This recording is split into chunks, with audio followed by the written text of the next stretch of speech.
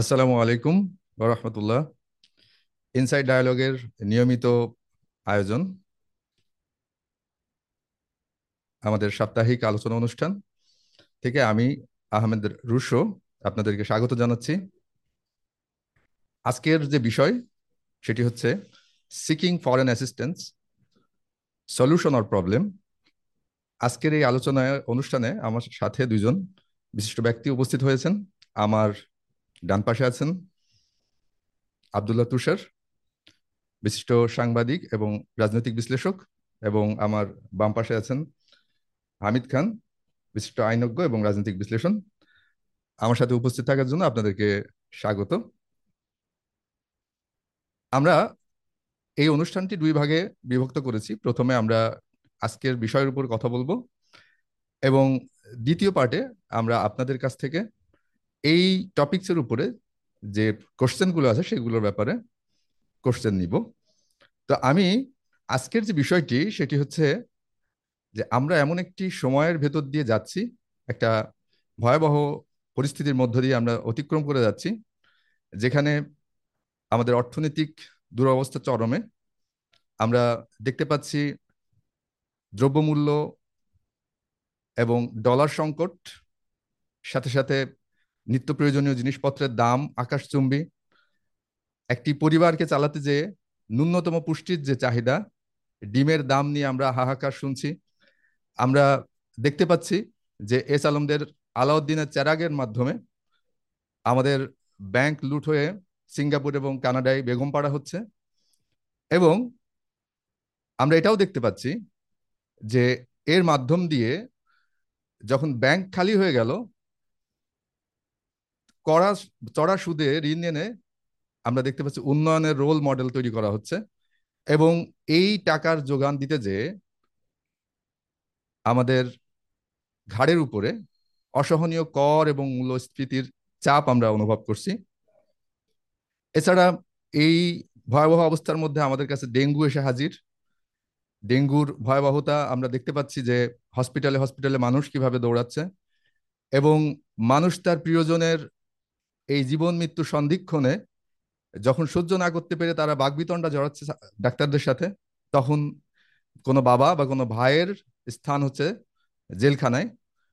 এরকম একটি ভয়াবহ অবস্থার ভেতর দিয়ে আমরা যাচ্ছি। সেখানে তেল, গ্যাস এবং অন্যান্য নিত্য প্রয়োজনীয় জিনিসপত্রের যে সংকট এবং ঊর্ধ্বগতি, সেখানে আমরা কোনো ধরনের প্রতিকার তো পাচ্ছি না, বরং এখান থেকে নানান ধরনের আইন আদালত এবং আইন প্রয়োগকারী সংস্থার মাধ্যমে মানুষ নিয়মিত নির্যাতন এবং জুলুমের শিকার হচ্ছে।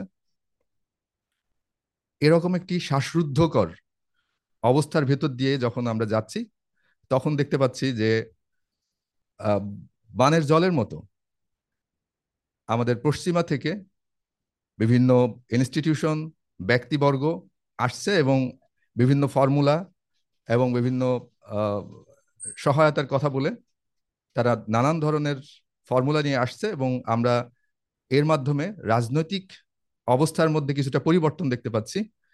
তার মধ্যে আমরা কিছু মানে বুদ্ধিজীবী এবং রাজনীতিবিদদেরকে দেখতে পাচ্ছি যে তারা এটাকে ব্লেসিংস মনে করছে এই জুলুম থেকে উদ্ধার পাওয়ার জন্য, এবং যারা জুলুমকারী তারা কিছুটা আহ, চাপের মধ্যে আছে।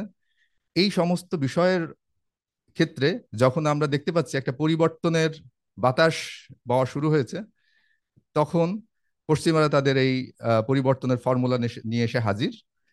এখন আমরা দেখতে পাচ্ছি যে বিশ্বের বিভিন্ন জায়গাতে সংকটের সময় পশ্চিমা সমাধান যে পৌঁছায়, সেই পশ্চিমা সমাধানগুলো আলটিমেটলি আমাদেরকে এই জুলুম থেকে কি উত্তরণ করতে শেখায়, বা আসলে তারা কি ধরনের সমাধান নিয়ে আসছে, এবং এই সমাধানের বাস্তবতা এবং আমাদের এই জুলুম থেকে উদ্ধারের উপায় কিনা, আমি আজকের এই অনুষ্ঠানের আহ আব্দুল্লাহ তুষার ভাইয়ের কাছে জানতে চাবো যে এটির আসলে ধরনটা কি, এবং আমরা কি আসলে এখান থেকে উত্তরণ পাবো কিনা। জি, জাজাকাল্লাহ খায়ের। রুশো ভাই, আপনি রাইটলি বলছিলেন। ইনফ্যাক্ট অবস্থাটা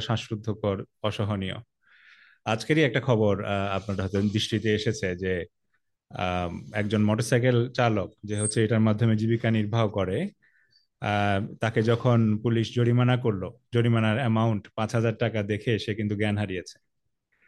সো মানুষের বাস্তবতাটা আসলে এমন, বাজারে গেলে আপনার ধরেন হার্ট ফেল হওয়ার মতো অবস্থা।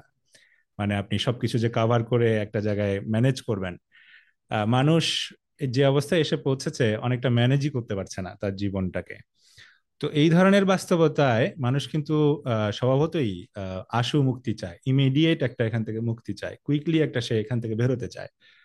তো এরকম একটা বাস্তবতায় আমরা দেখতে পাচ্ছি যে আপনি যে ইস্যুটার অবতারণা করলেন, যে ফরেন অ্যাসিস্ট্যান্সের বা বিদেশিদের আনাগোনা, এবং তারা আসছে বিভিন্ন প্রতিশ্রুতি নিয়ে চেঞ্জ করার জন্য এখানে দৌড়ঝাঁপ করছে, এবং এদের সাথে আমাদের যে রাজনৈতিক দলগুলো এবং বুদ্ধিজীবী সমাজ তারাও কিন্তু একসাথে কাজ করতেছে।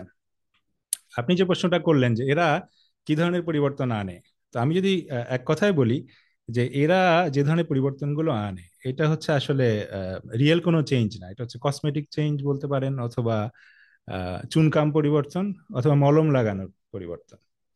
এখন আপনি বলতে পারেন যে আমি এটা কেন বলতেছি। আপনি যেমন নিত্যপণ্যের দাম বৃদ্ধির কথা বলেছেন, ধরলাম এই কথাটাই আমি যদি দেখি এটা একটা জুলুমের কারণ, তো এইটা কিভাবে দূর হবে? হুম। বা এটা কেন হচ্ছে, প্রথমত আসেন এটা কেন হচ্ছে। তো আপনি হয়তো বলবেন যে না, এটা হচ্ছে আসলে দুর্নীতির কারণে, লুটতরাজের কারণে, আপনার ব্যাংক লুট হচ্ছে এটা, তারপরে বা যাচ্ছে তাই ভাবে টাকা ছাপা হচ্ছে এই কারণে এটা হচ্ছে, অথবা আপনার আমাদের যে তেল গ্যাস সহ নিত্যপণ্যের দাম বৃদ্ধি এটার কারণে, অথবা আমাদের নিত্যপণ্যকে আপনার আম, আমদানি নির্ভর করে দেওয়া হলো, ডলার নির্ভর করে দেওয়া হলো এটার কারণে, অথবা ব্যবসায়ী সিন্ডিকেট। তো এই বিষয়গুলোর কারণে এটা হচ্ছে।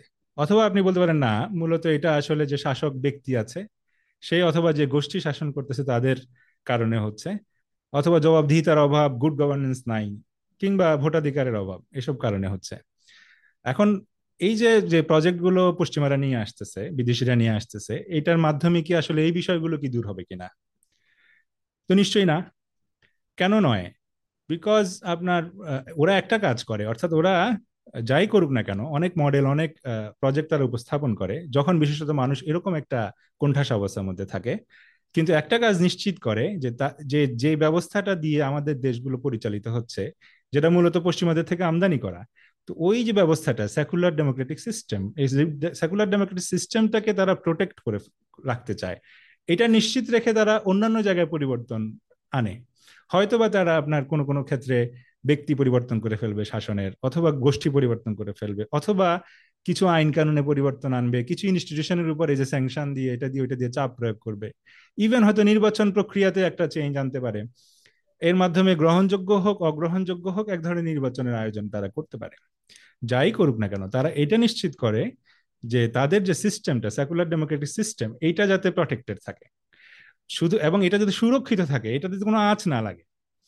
সো এখন আমরা জিজ্ঞেস করতেই পারি, সেকুলার ডেমোক্রেটিক সিস্টেম যদি সুরক্ষিত থাকে এটা তাহলে অসুবিধাটা কি? এক্স্যাক্টলি। হ্যাঁ, so এখন এটা যদি দেখেন এটার অসুবিধাটা কি, এটার প্রথম যে বা মূল যে সমস্যাটা, এটা হচ্ছে আপনার জীবন থেকে, রাষ্ট্র থেকে আল্লাহকে বিচ্ছিন্ন করে দেয়। তো আল্লাহকে বিচ্ছিন্ন করে দেওয়ার ফলে এই প্রক্রিয়া যারা শাসন করে বা যারা জনগণের দায়িত্বপ্রাপ্ত হয়, এরা আসলে দায়িত্ব না, এরা পেয়ে যায় ক্ষমতা। কারণ এখানে আল্লাহ ভীতির যে বিষয়টা, আল্লাহর কাছে জবাবদিহিতার বিষয়টা, এটা নাই।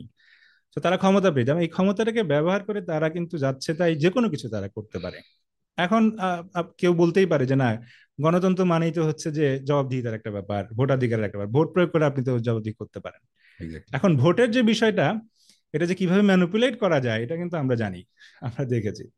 ইভেন যদি আমি ধরে নিলাম যে ভালো ভোট হয়, এটাও কিন্তু হয় 5 বছর পরে। অর্থাৎ আপনি 5 বছর পরে আপনি একটা সুযোগ পাবেন তাকে অ্যাকাউন্ট করার, এর মধ্যে কিন্তু আর কোনো সুযোগ নাই। এখন আমি যদি বলতেছি যে এরা ক্ষমতা পেয়ে যায়, যা ইচ্ছা তা করতে পারে, একটা জায়গায় তাদের একটা ধরা আছে, একটা জায়গায় জবাবদিহিতা আছে, সেটা কিন্তু হচ্ছে যে আপনার এই যে ক্ষুদ্র পুঁজিপতি এবং শাসক গোষ্ঠী, দেশি বিদেশি, এই যে গোষ্ঠীটা, এই গোষ্ঠীর কাছে তাদেরকে অ্যাকাউন্ট করতে হয়। এর ফলে তারা এদেরকে খুশি করে, এদেরকে খুশি রেখে তারা কিন্তু যে কোনো কিছুই তারা আপনার করে ফেলতে পারে। সে ধরেন দুর্নীতি, দুর্নীতি কিন্তু বৈধ এখানে। কিভাবে বৈধ? হুম। আপনি আহ, দুর্নীতির অভিযোগ বলেন, যে কোনো অভিযোগেই আপনার সরকারি কর্মকর্তা কর্মচারী অথবা এমপি মিনিস্টার এদেরকে কিন্তু মামলা দিতে পারবেন না, আপনার সরকারের অনুমতি লাগবে।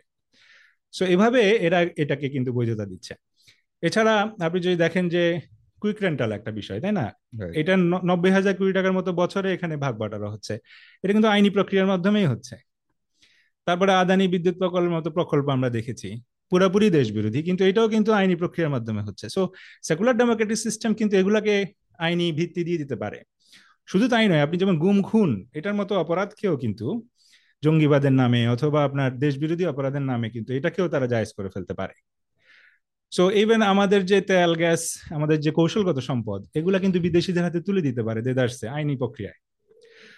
সো সেকুলার ডেমোক্রেটিক সিস্টেম যেভাবে আপনার আহ, পতিতাবৃত্তিকে অথবা সুদকে মদকে জায়েজ করে দিতে পারে, ঠিক একইভাবে আমি যেটা বললাম যে অন্যান্য বিষয়েও তারা কিন্তু জায়েজ করে দিতে পারে, বিকজ তারা এই ম্যান্ডেটটা পেয়ে যায়।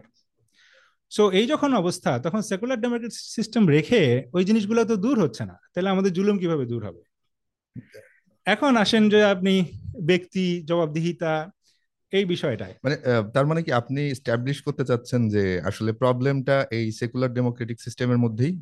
নিশ্চিতভাবেই, কারণ এগুলা পরিবর্তন না হলে তো আপনার জুলুমের যে মূল জায়গাটা, এটা তো পরিবর্তন হচ্ছে না। এক্স্যাক্টলি। এখন আপনি বলতে পারেন যে না, তাহলে তো ব্যক্তি চেঞ্জ হয়ে গেলে এটা চেঞ্জ হতে পারে, কিন্তু আপনি যদি দেখেন যে সেকুলার ডেমোক্রেটিক সিস্টেম কি কোনো আহ, আপনি দায়িত্বশীল সিনসিয়ার শাসক তৈরি করে? এটা তো করে না, বিকজ আমি যেটা বলেছি আল্লাহ ভীতির যে বিষয়টা, এটা যেহেতু সরে যায় এখান থেকে, তো দায়িত্বশীল লোক তৈরি হওয়া এখানে সম্ভব না মূলত। বরং সেকুলার ডেমোক্রেটিক সিস্টেমকে বলা যায় জালেম তৈরির কারখানা।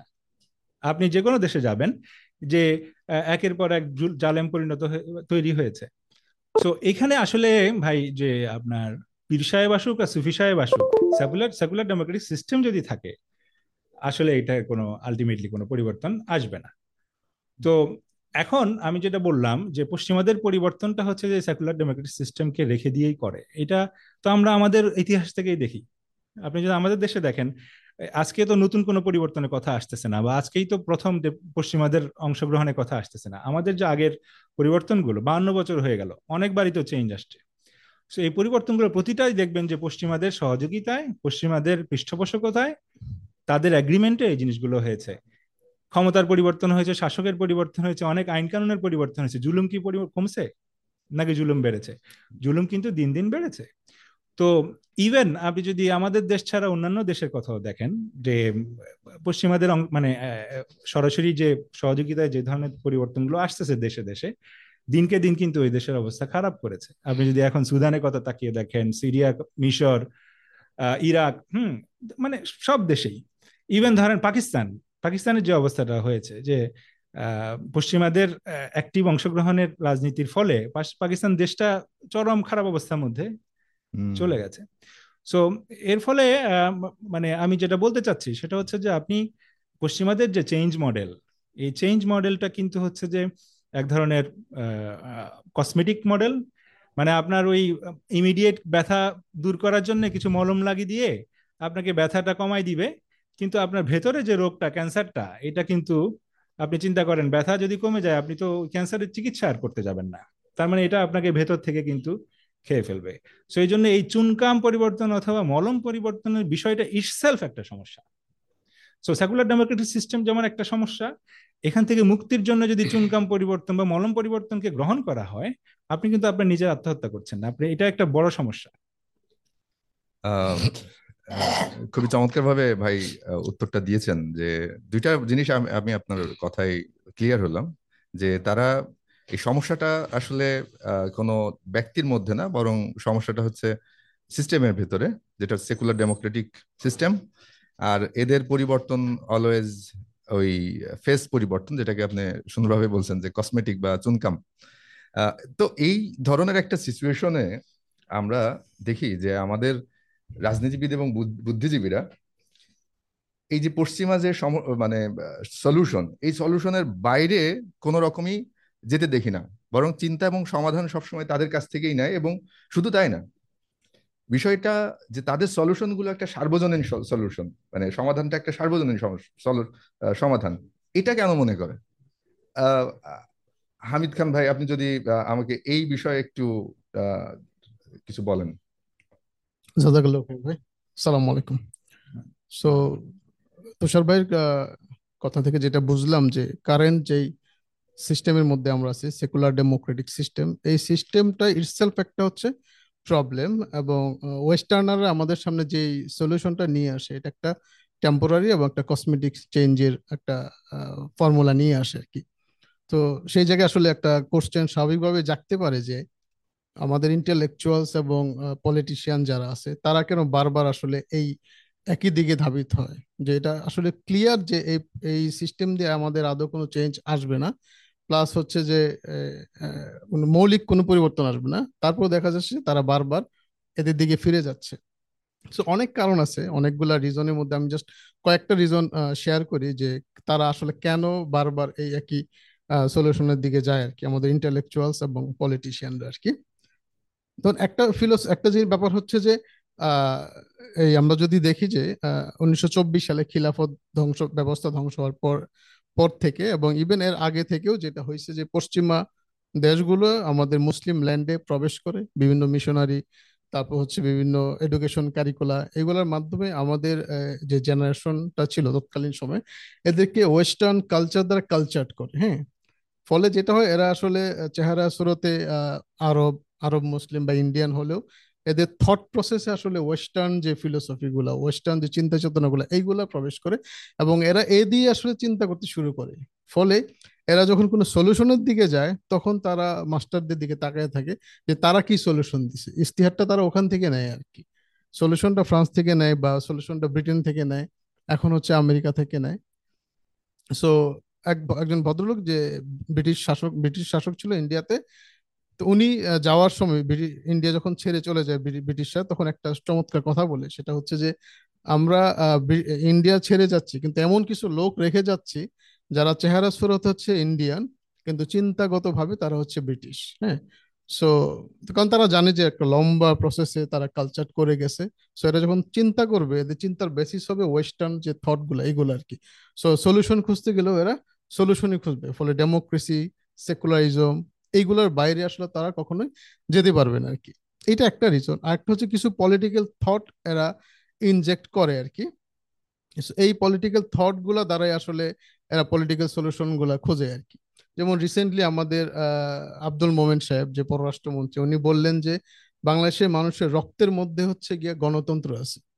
হ্যাঁ, অবশ্য আমরা 200 বছর আগে ইসলাম আমাদের মাথার উপর ছিল, ইসলাম দিয়ে শাসিত হতাম, হঠাৎ করে জানতে পারলাম যে আমাদের রক্তের মধ্যে গণতন্ত্র আছে আর কি। তো আমি খুব অবাক হলাম যে উইদাউট টেস্ট সে কিভাবে এটা বলতে পারলো।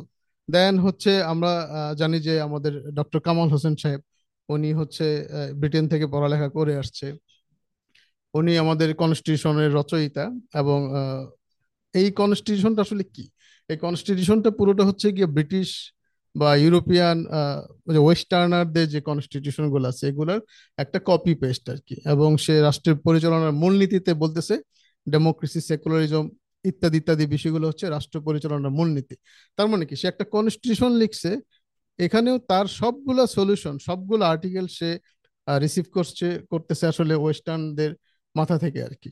আমরা যে তুরস্ক তুরস্কের খিলাফত ব্যবস্থা যে ধ্বংস করে, যে বিট্রেয়ার মোস্তফা কামাল, সে কি করছে, সে হচ্ছে ফ্রান্সে লেখাপড়া করছে, এবং সে আইসা তুরস্কে খিলাফত ধ্বংস করে ফ্রান্সের যে সিস্টেম, সেকুলার ডেমোক্রেটিক সিস্টেম, এটাকে এস্টাবলিশ করছে।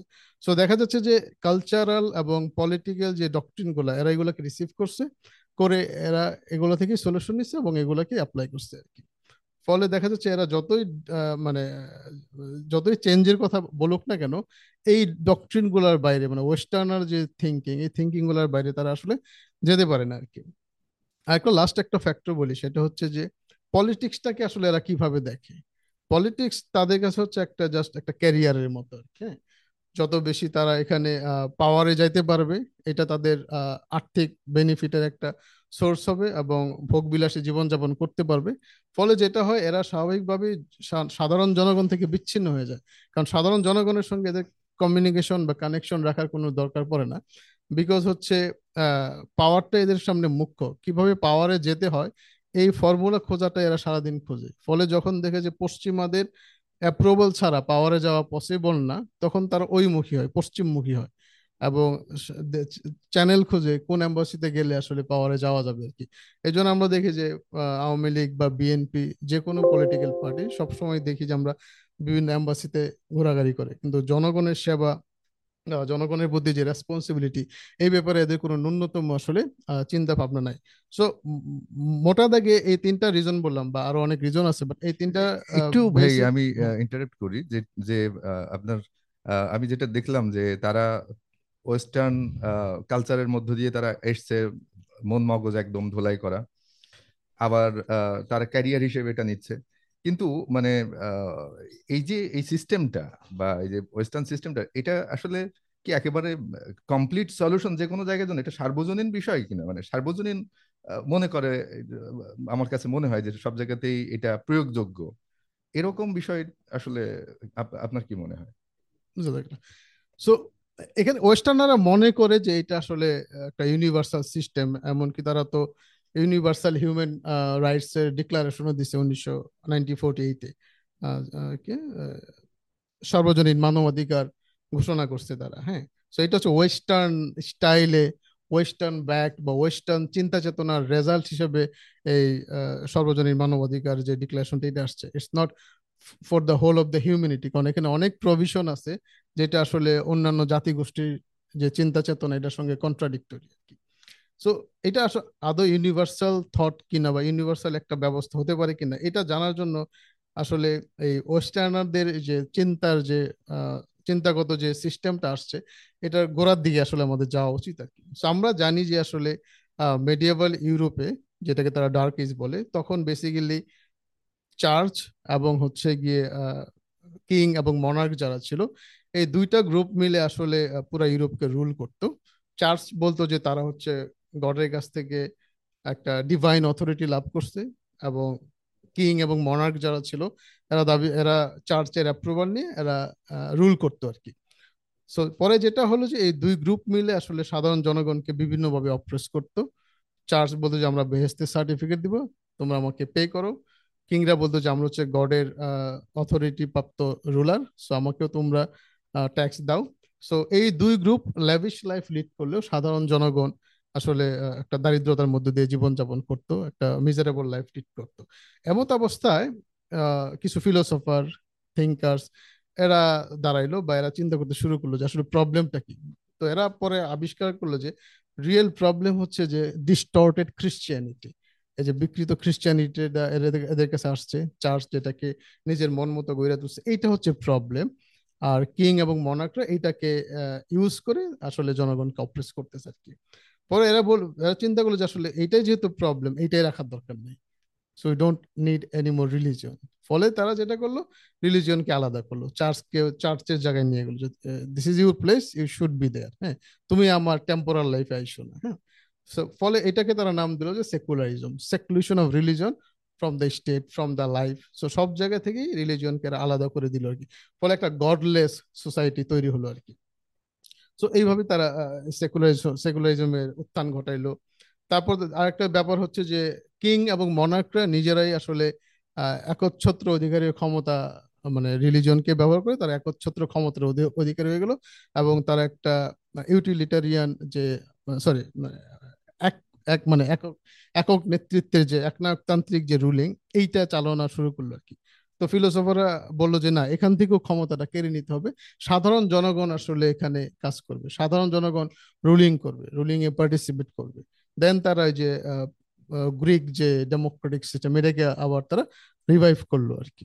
সো এখন আমরা এই জায়গাগুলো যদি একটু খেয়াল করি, কিছু বৈশিষ্ট্য আমরা দেখতে পাই।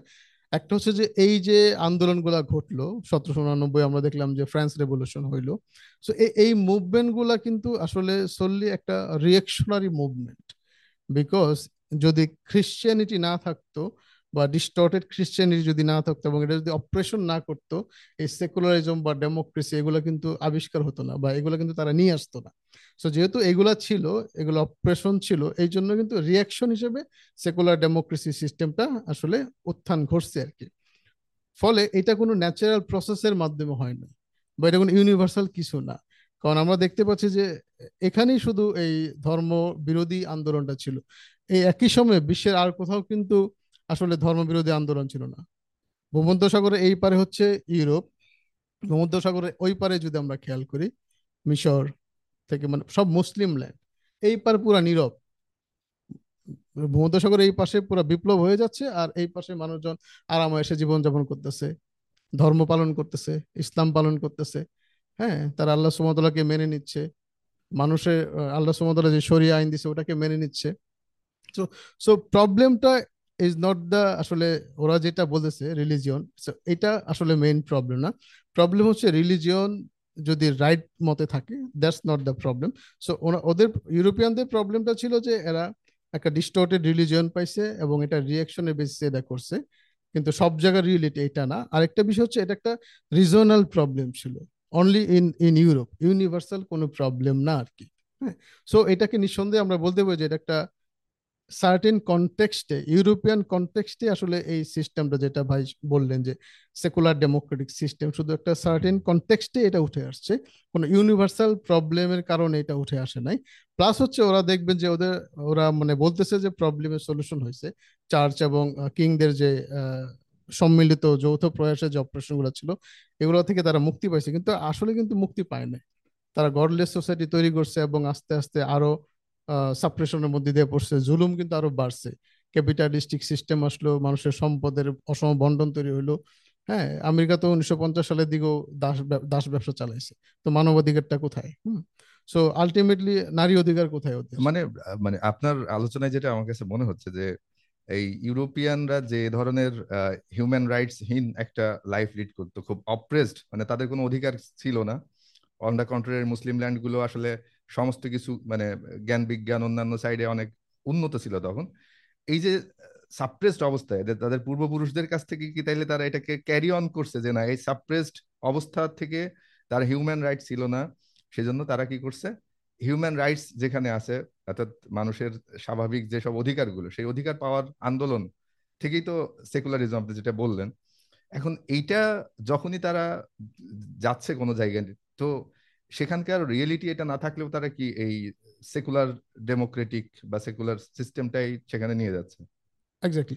তো হ্যাঁ, আচ্ছা আচ্ছা, তারা পুরো ওয়ার্ল্ডকে তাদের মতনই মনে করতেছে, তাদের প্রবলেমের তাদের সাথে প্রবলেমের মেলায়। মতো করে অ্যালাইন করতেছে। তো পুরা পৃথিবীর সিচুয়েশন তো ডিফারেন্ট।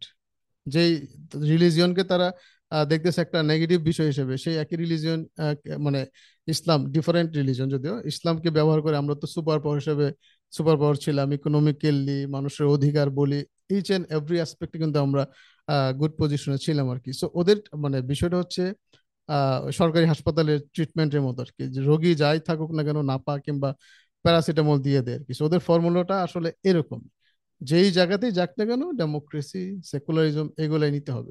কিন্তু আমাদের যেটা হচ্ছে, আমাদের একটা গ্লোরিয়াস পাস্ট আছে, আমাদের একটা স্ট্রং আইডিওলজি আছে ইসলাম। সো আমরা যদি ওদের দেয়া যে ইনকমপ্লিট একটা এবং রিয়াকশনের একটা এবং রিজনাল একটা সিস্টেমকে গ্রহণ করি, এটা আমাদের জন্য একটা হিউমিলিয়েটিং ব্যাপার। কারণ আমরা জানি ইসলাম স্পেন থেকে ইন্দোনেশিয়া পর্যন্ত রুল করছে এবং এটা সকল প্রকার মানুষকেই কম্বাইন করছে। সো এটা একটা ইউনিভার্সাল নেচার আছে, কিন্তু সেকুলার ডেমোক্রেটিক সিস্টেমের কোনো ইউনিভার্সাল নেচার নাই। সো আমাদের একটা এরকম চমৎকার ব্যবস্থা থাকার পরেও আমরা যদি আসলে এই সেকুলার ডেমোক্রেটিক সিস্টেমকে গ্রহণ করি, এটা আমাদের জন্য খুব একটা হিউমিলিয়েটিং ব্যাপার। এটা আমি বলবো যে ভাইয়ের মতো একটা এটাও একটা আত্মহত্যার মতো আর কি, আত্মহত্যার সামিল। সো আমাদের মনে হয় যে এটা থেকে মুখ ফেরানো উচিত আর কি। আচ্ছা, এটা আপনার মানে আপনি যে ওই যে প্যারাসিটামল সিনড্রোম বললেন, লাইক আমি কিছুদিন আগে ওই যে টিভিতে দেখতাম যে একটা অ্যাড দিত যে সংসার ভেঙে গেছে 2টা প্যারাসিটামল, অথবা আপনার বাচ্চার অসুখ অসুখ 2টা প্যারাসিটামল। তার মানে প্রবলেম যেটাই হোক, পশ্চিমাদের কাছে সলিউশন একটাই, সেটা হচ্ছে সেকুলার ডেমোক্রেটিক সিস্টেম। এখন এই সমাধানগুলো তারা নিয়ে যাচ্ছে, বয়ে নিয়ে বেড়াচ্ছে অন্যান্য দেশগুলোতে। বাট আমরা জানি যে আমরা যেখানে বসবাস করছি, এখানকার শাসক প্লাস জনগণ মুসলিম, তারা ইসলামের বিশ্বাস করে। তো এরা যদি আসলে এই ধরনের সলিউশন নেওয়া শুরু করে আলটিমেটলি, তাহলে তো আমাদের কাছে ইসলামের কাছে জিজ্ঞেস করা দরকার যে এই ধরনের সলিউশন আসলে ইসলাম কি ভাবে নেয়, বা আসলে ইসলামে তাদের কাছ থেকে সাহায্য নেয় বা পশ্চিমাদের যে সাহায্য, এটা নেয়ার ক্ষেত্রে কি বলে। জাযাকুল্লাহ খাইর। So আমরা যদি খেয়াল করি যে ধরেন যে বাংলাদেশে পাওয়ার আছে কে? শেখ হাসিনা এবং আওয়ামী লীগ। বিরোধী দলে কে আছে? যদিও রওশন এরশাদ হচ্ছে অফিসিয়ালি বিরোধী দলীয় নেতা, বাট ইন প্র্যাকটিস তো বিএনপি হচ্ছে বিরোধী দলীয় দল আর কি। সো আবার আমেরিকা এখন ইন্টারফারেন্স করতেছে। তো একটা ডিসকাশন কিন্তু দেখবেন যে মন্দের ভালো হিসেবে আমাদেরকে প্রেজেন্ট করা হচ্ছে, বলতেছে যে আমেরিকা খুব খারাপ কিন্তু আমেরিকা আছে, আওয়ামী লীগ ভালো, এটা একটা নেগেটিভ। আবার বলতেছে যে আমেরিকা খারাপ, ঠিক আছে, কিন্তু আওয়ামী লীগের চেয়ে ভালো, এবং আমেরিকা যদি আসে দেশে তাহলে আওয়ামী লীগের যে জুলুম অত্যাচার এর থেকে আমরা আসলে বাঁচতে পারবো। সো এই ফিলোসফি এরা নিয়ে আসছে যে মন্দের ভালো ফিলোসফি, দুইটাই খারাপ, এর চেয়ে কম খারাপ যে এটাকে আসলে আমরা যাতে অ্যাডপ্ট করি আর কি, বা এটাকে রিসিভ করি আর কি।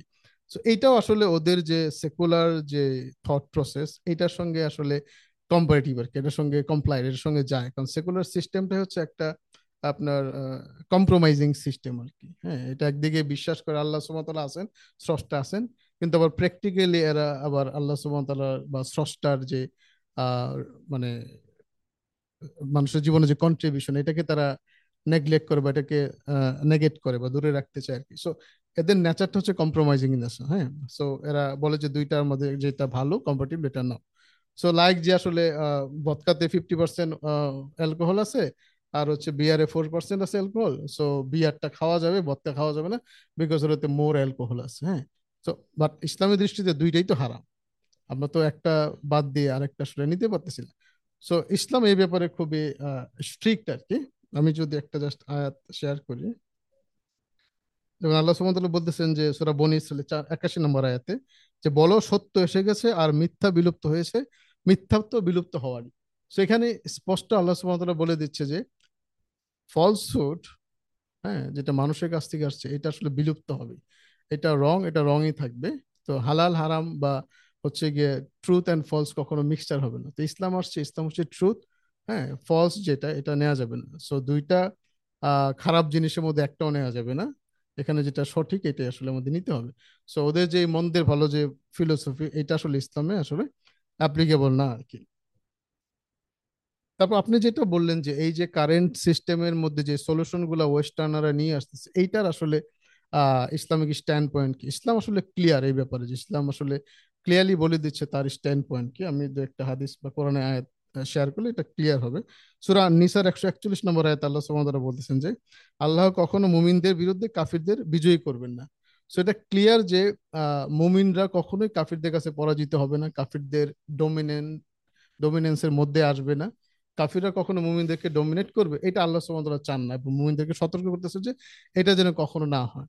সো আমাদের কাছে যে সলিউশনটা আসতেছে যে ইউএস আমাদের হেল্প করবে বিভিন্নভাবে, এরা আমাদের উপর কর্তৃত্ব মানে স্থাপনের চেষ্টা করতেছে, এটা ফ্রম ইসলামিক পার্সপেক্টিভ এইটা আসলে মুসলিমদের জন্য এই ফাঁদে যাওয়াটা উচিত হবে না, কারণ আল্লাহ সুবহানাহু ওয়া তাআলা ডিরেক্টলি না করছেন যে এই ফাঁদে আমরা যেন পারা না দেয় আর কি। তারপর রাসূলুল্লাহ সাল্লাল্লাহু আলাইহি ওয়াসাল্লাম একটা হাদিসে বলতেছেন যে এই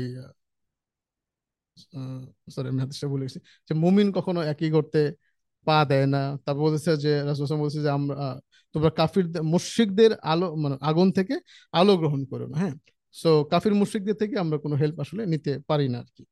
আমি লাস্ট একটা আয়াত শেয়ার করবো, সূরা মায়াদার 51 নম্বর আয়াত, যে হে মুমিনগণ তোমরা ইয়াহুদি ও খ্রিস্টানদেরকে বন্ধুরূপে গ্রহণ করো না, তারা পরস্পর বন্ধু, আর তোমাদের মধ্যে যে ব্যক্তি তাদের সাথে বন্ধুত্ব করবে নিশ্চয়ই সে তাদেরই মধ্যে গণ্য হবে।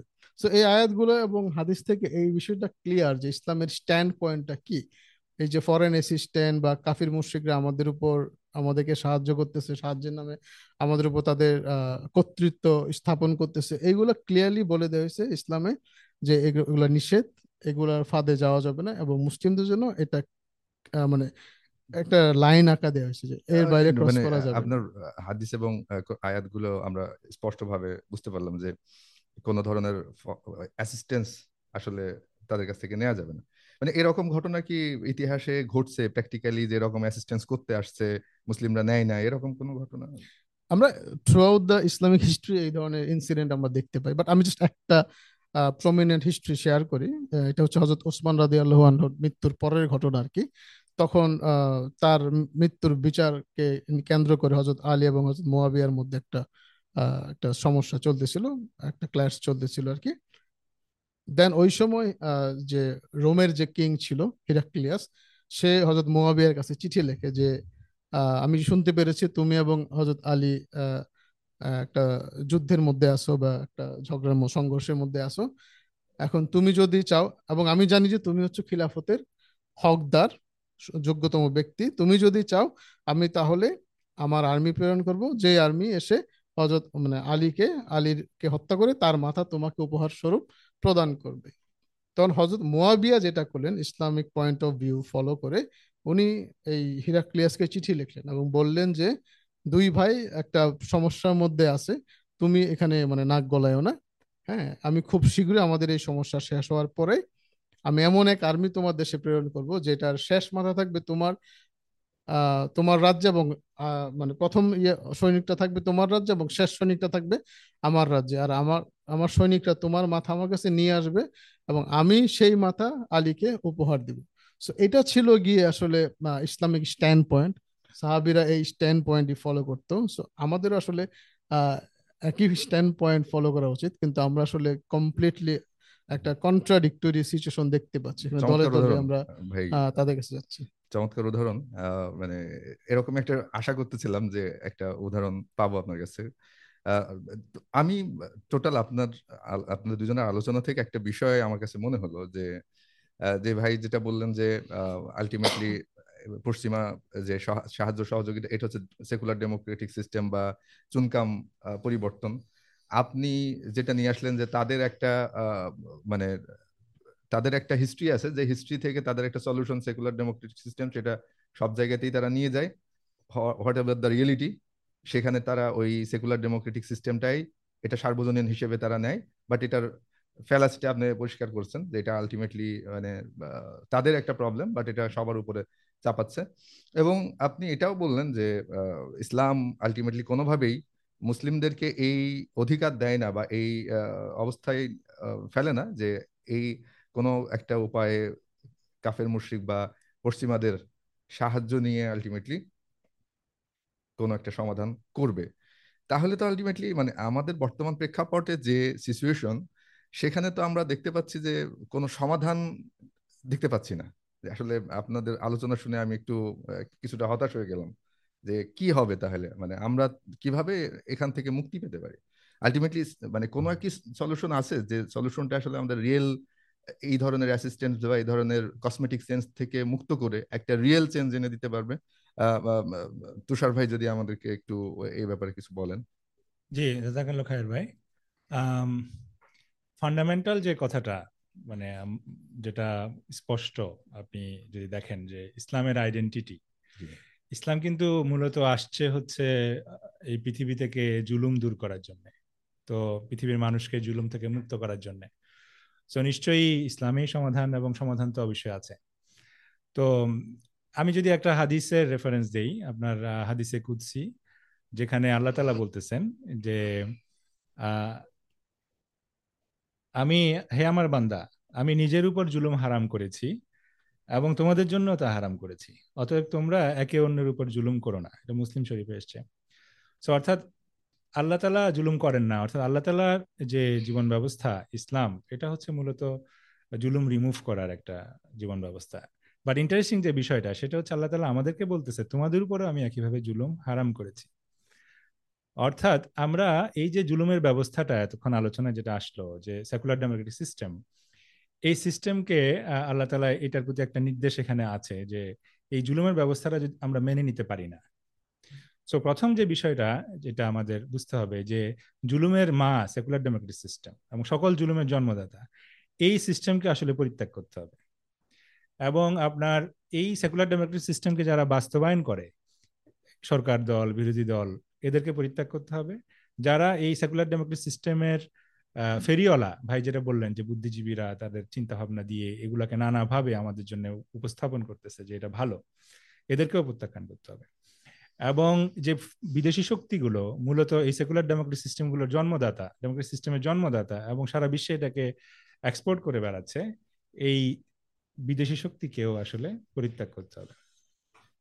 সো এটা পরিত্যাগ করার পরে দেন আমরা দেখি যে হচ্ছে যে আমরা সলিউশনের পথে কিভাবে আগাতে পারি।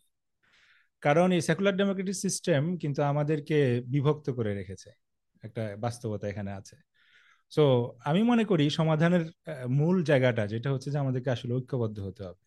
আপনি যদি দেখেন যে আমরা এখন যে বিভক্ত হয়ে আছি, এটা অনেকটা মদিনা রাষ্ট্রের মতো বা মদিনার মতো অবস্থা, যখন রাসূল সাল্লাল্লাহু আলাইহি সাল্লাম সেইখানে ইসলামিক রাষ্ট্রের গোড়াপত্তন করার আগে মদিনা কিন্তু আউস এবং খাজরাজ গোত্রের মধ্যে বিভক্ত ছিল, এবং সেই মদিনার অবস্থা এমন ছিল যে আউস এবং খাজরাজ ওরা নিজেদের মধ্যে যে যুদ্ধ করত, আপনার 40 বছর পার হয়ে গেছে, হয়তো একটা মোটের রশির জন্য তারা যুদ্ধ করত, কিন্তু 40 বছর পরে একে অপরকে জিজ্ঞেস করে যে আমরা আসলে যুদ্ধ যে শুরু করছিলাম কেন শুরু করেছিলাম। তো ওদের অবস্থাতে এতটা অধপতিত ছিল এবং তারা এতটা দুর্বল ছিল। ইন্টারেস্টিংলি তারা এই বিদেশি সাহায্য চাওয়ার জন্য, বিশেষত খাজরাজ গোত্র, তারা কিন্তু মক্কায় গিয়েছিল তখন কুরাইশদের সাহায্য সিক করার জন্য, যে তাদের সমস্যা সমাধানের জন্য কুরাইশদের সহযোগিতা দরকার। কারণ তারা অতিষ্ঠ, মানে শত বছরের যে তাদের যে বিভক্তির যে ইতিহাস, তো মুক্তি চাচ্ছিল। তো মানে ফরচুনেটলি বা হচ্ছে যে নিশ্চয়ই তারা চিন্তা করেই সেখানে তারা কিন্তু গিয়ে কুরাইশদের সমাধান না নিয়ে তারা কিন্তু আল্লাহ রাসূল সাল্লাল্লাহু আলাইহি ওয়াসাল্লামের সাথে দেখা হলো এবং তারা ইসলামকে গ্রহণ করলো। তাদের কাছে মনে হলো যে এটা হচ্ছে যে সঠিক সত্য। তো এই ইসলাম দিয়ে কিন্তু এই মদিনার জনগণ ইসলামকে সমাধান হিসেবে গ্রহণ করে ফেললো। ইসলাম দিয়ে তারা ঐক্যবদ্ধ হয়ে গেল। ইন্টারেস্টিং সাইডটা আরেকটা বিষয়, যে এখানে কিন্তু সবাই আবার মুসলিম হয়নি। আপনি দেখবেন কিছু লোক মুসলিম হয়েছিল, তারাও যেমন ইসলামকে সমাধান হিসেবে গ্রহণ করেছে, একমত হয়েছে। যারা মুসলিম হয়নি তারাও কিন্তু এই ইসলামকে সমাধান হিসেবে গ্রহণ করেছে, বিকজ তারা জুলুমের মধ্যে ছিল, তাদের মুক্তির দরকার ছিল। সো আজকের অবস্থাটা কিন্তু আমাদের এখানে একই রকম। সো আমরা যারা মুসলিম তারা তো এরকম বিভক্ত ছিলাম না। ইটসেলফ আমাদের একটা গৌরবজনক ইতিহাস আছে যেখানে আমরা খিলাফতের আন্ডারে ঐক্যবদ্ধ ছিলাম। সো আমাদের আকীদার দাবি হচ্ছে আমরা খিলাফতের মাধ্যমে ঐক্যবদ্ধ থাকবো, আবার ঐক্যবদ্ধ হব। সো সেখানে আপনার যে উম্মার বা আমাদের জনগণের মুসলিমদের যে শক্তি, সেটা কিন্তু ঐক্যবদ্ধ শক্তি, এবং এই ঐক্যবদ্ধ শক্তির মাধ্যমে আমাদের এই জুলুমগুলোকে আমরা কিন্তু ওভারকাম করতে পারি। সো এটা মুসলিমদের জন্য যেমন সমাধান, আপনার অমুসলিমদের জন্যও কিন্তু একটা প্র্যাকটিক্যাল সমাধান দরকার, কারণ অমুসলিমরাও তো জুলুমের মধ্যে আছে। তো প্র্যাকটিক্যালি সেকুলার ডেমোক্রেটিক সিস্টেম, পশ্চিমাদের যে সমস্যা মানে সিস্টেম, এটাই তো জুলুমের কারণ। এটা তো তাদেরকে মুক্ত করছে না, তারা সাফার করতেছে। There is no other alternative of Islam. So Islam এমন একটা জায়গায় আছে যে এটা হচ্ছে যে মুসলিম অমুসলিম নির্বিশেষে সবার জন্যই কিন্তু এটা একটা সমাধান, এবং সবাইকে এটা ঐক্যবদ্ধ করতে পারে। তো এবং আপনার যদি এখন ইসলামের ডিমান্ডটা যদি দেখেন, আপনি আমাদের দেশ বলেন বা সারা বিশ্বেই, ইসলাম ছাড়া আপনি কিন্তু এখন লিটারালি অন্য কোনো কিছু পাবেন না যেটা দিয়ে লোকজনকে ঐক্যবদ্ধ করতে পারে। মানুষের আবেগ অনুভূতি, মানুষের চিন্তা চেতনা, এখানে কিন্তু ইসলাম ছাড়া অন্য কোনো কিছু দিয়ে কিন্তু এটাকে আর ঐক্যবদ্ধ করার কোনো সুযোগ কিন্তু নাই। অন্য কিছু দিয়ে তারা পারতেছেও না। এবং পশ্চিমা বিশ্বে বা সারা বিশ্বেই সেকুলার ডেমোক্রেটিক সিস্টেম যে একটা পচা, গলিত, দুর্গন্ধযুক্ত একটা ব্যবস্থা, এটা কিন্তু প্রকাশিত হয়ে গেছে এবং এই আলোচনাগুলো বিশ্বজুড়ে আছে। সো এরকম একটা সময়ে আপনার এই ইসলামকে সমাধান হিসেবে গ্রহণ করা এবং এই বিষয়ে ঐক্যমত্য হওয়াটা কিন্তু হচ্ছে সমাধানের রাস্তা করে দিবে। এবং ঐক্যের যে বিষয়টা, এইটা যে রূপটা, এটা হচ্ছে আসলে খিলাফতের আন্ডারে ঐক্যবদ্ধ হতে হয়, ইসলামের যে রূপটা। সো এই সমাধানে যেতে হবে। আর খলিফারা এই ঐক্যকে কিভাবে গুরুত্ব দিয়েছে, আমি শেষ করব একজন খলিফার একটা উদাহরণ দিয়ে আর কি। তিনি যেভাবে আপনার ইসলামকে ঐক্যকে গুরুত্ব দিয়েছেন। খলিফা আব্দুল হামিদ, হ্যাঁ, উনি বেসিক্যালি ওসমানী খলিফা ছিলেন, এবং তখন খিলাফত অনেক দুর্বল, ঋণগ্রস্ত, নানাভাবে দুর্বল হয়ে গেছে। তো 1901 সালের দিকে এরকম একটা বাস্তবতায় আপনার ইহুদিরা তখন সম্পদশালী, তাদের ব্যবসা বাণিজ্য বেশ রমরমা। তো ইহুদি নেতা আপনার থিওডর হার্টজেল, সে একটা প্রস্তাব নিয়ে এসেছিল যে ওসমানী খিলাফতের সকল ঋণ আমরা শোধ করে দিব, এবং আমরা তাদের জন্য একটা মানে শক্তিশালী নৌঘাঁটি করে দিব। শুধু তাই নয়, আরো অতিরিক্ত 3,50,00,000 স্বর্ণ মুদ্রা দিব। বিনিময়ে তারা কি চাচ্ছে? তারা আব্দুল হামিদের কাছে রিকোয়েস্ট করলো যে তুমি আমাদের যে ইহুদিরা যারা ফিলিস্তিনে পবিত্র ভূমিতে ভ্রমণ করতে যায়, তাদেরকে সেখানে অনির্দিষ্টকালের জন্য থাকার অনুমতি দিবা। তখন 30 দিনের বেশি থাকতে পারতো না, এবং তারা রিকোয়েস্ট করলো যে জেরুজালেমের পাশে ইহুদি বসতি স্থাপনের জন্য এক টুকরা জমি তাদেরকে দিবে। সো এর এর উত্তরে খলিফা আব্দুল হামিদ তখন কি বলেছেন?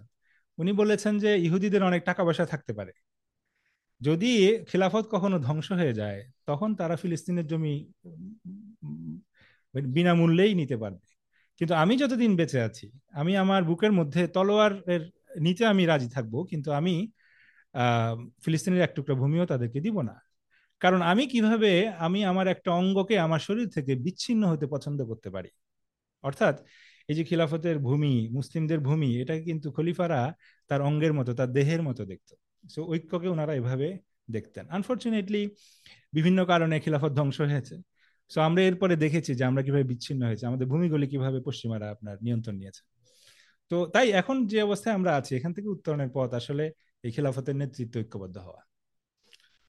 খুবই চমৎকারভাবে আপনি মানে আমাদেরকে আশ্বস্ত করলেন। আমি যেটা আপনাদের আগের প্রশ্নের উত্তরগুলো দেখে একটু মানে হতাশই হয়েছিলাম, কিন্তু আপনি যেটা ইসলামের সমাধান নিয়ে আসছেন এবং যেটার একটা গ্লোরিয়াস হিস্ট্রি আছে, সেটার মাধ্যমে আসলে মুসলিমরা ঐক্যবদ্ধ হয়েছিল এবং আবার মুসলিমরা সেই একইভাবে ঐক্যবদ্ধ হতে পারবে।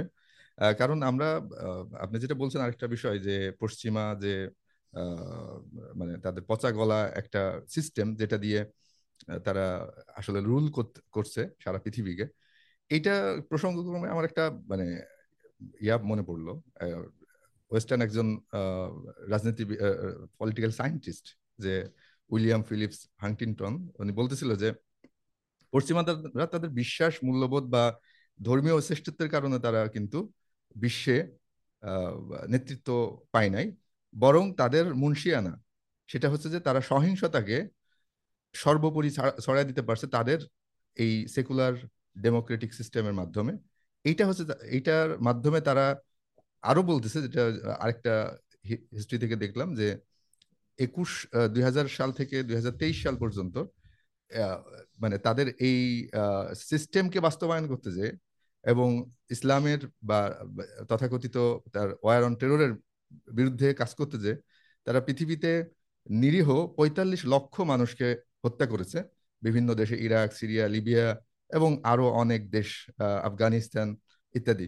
তার মানে আমরা দেখতে পেলাম যে আলটিমেটলি তারা তাদের যে চেহারা, যেটা আপনাদের আলোচনায় উঠে এসছে, যে সেকুলার ডেমোক্রেটিক সিস্টেমের মাধ্যমে তারা এই বিষয়টা বাস্তবায়ন করতে যে তারা আলটিমেটলি একটা রক্তের বন্যা বয়ে দিছে পৃথিবীতে, এবং এই তাদের ফিলোসফারি এবং তাদের সায়েন্টিস্ট, পলিটিক্যাল সায়েন্টিস্ট সেটা অকপটে স্বীকার করে নিয়েছেন। এটা এবং যেখানে আপনি বললেন যে আলটিমেটলি ইসলামের যে একটা ঐক্যবদ্ধ হিস্ট্রি আছে এবং যেটার মাধ্যমে আজকেও আমরা আসলে পৃথিবীতে ঐক্যবদ্ধ হইতে পারি। খুবই চমৎকারভাবে আপনারা দুজন মানে বক্তব্যগুলো তুলে ধরছেন।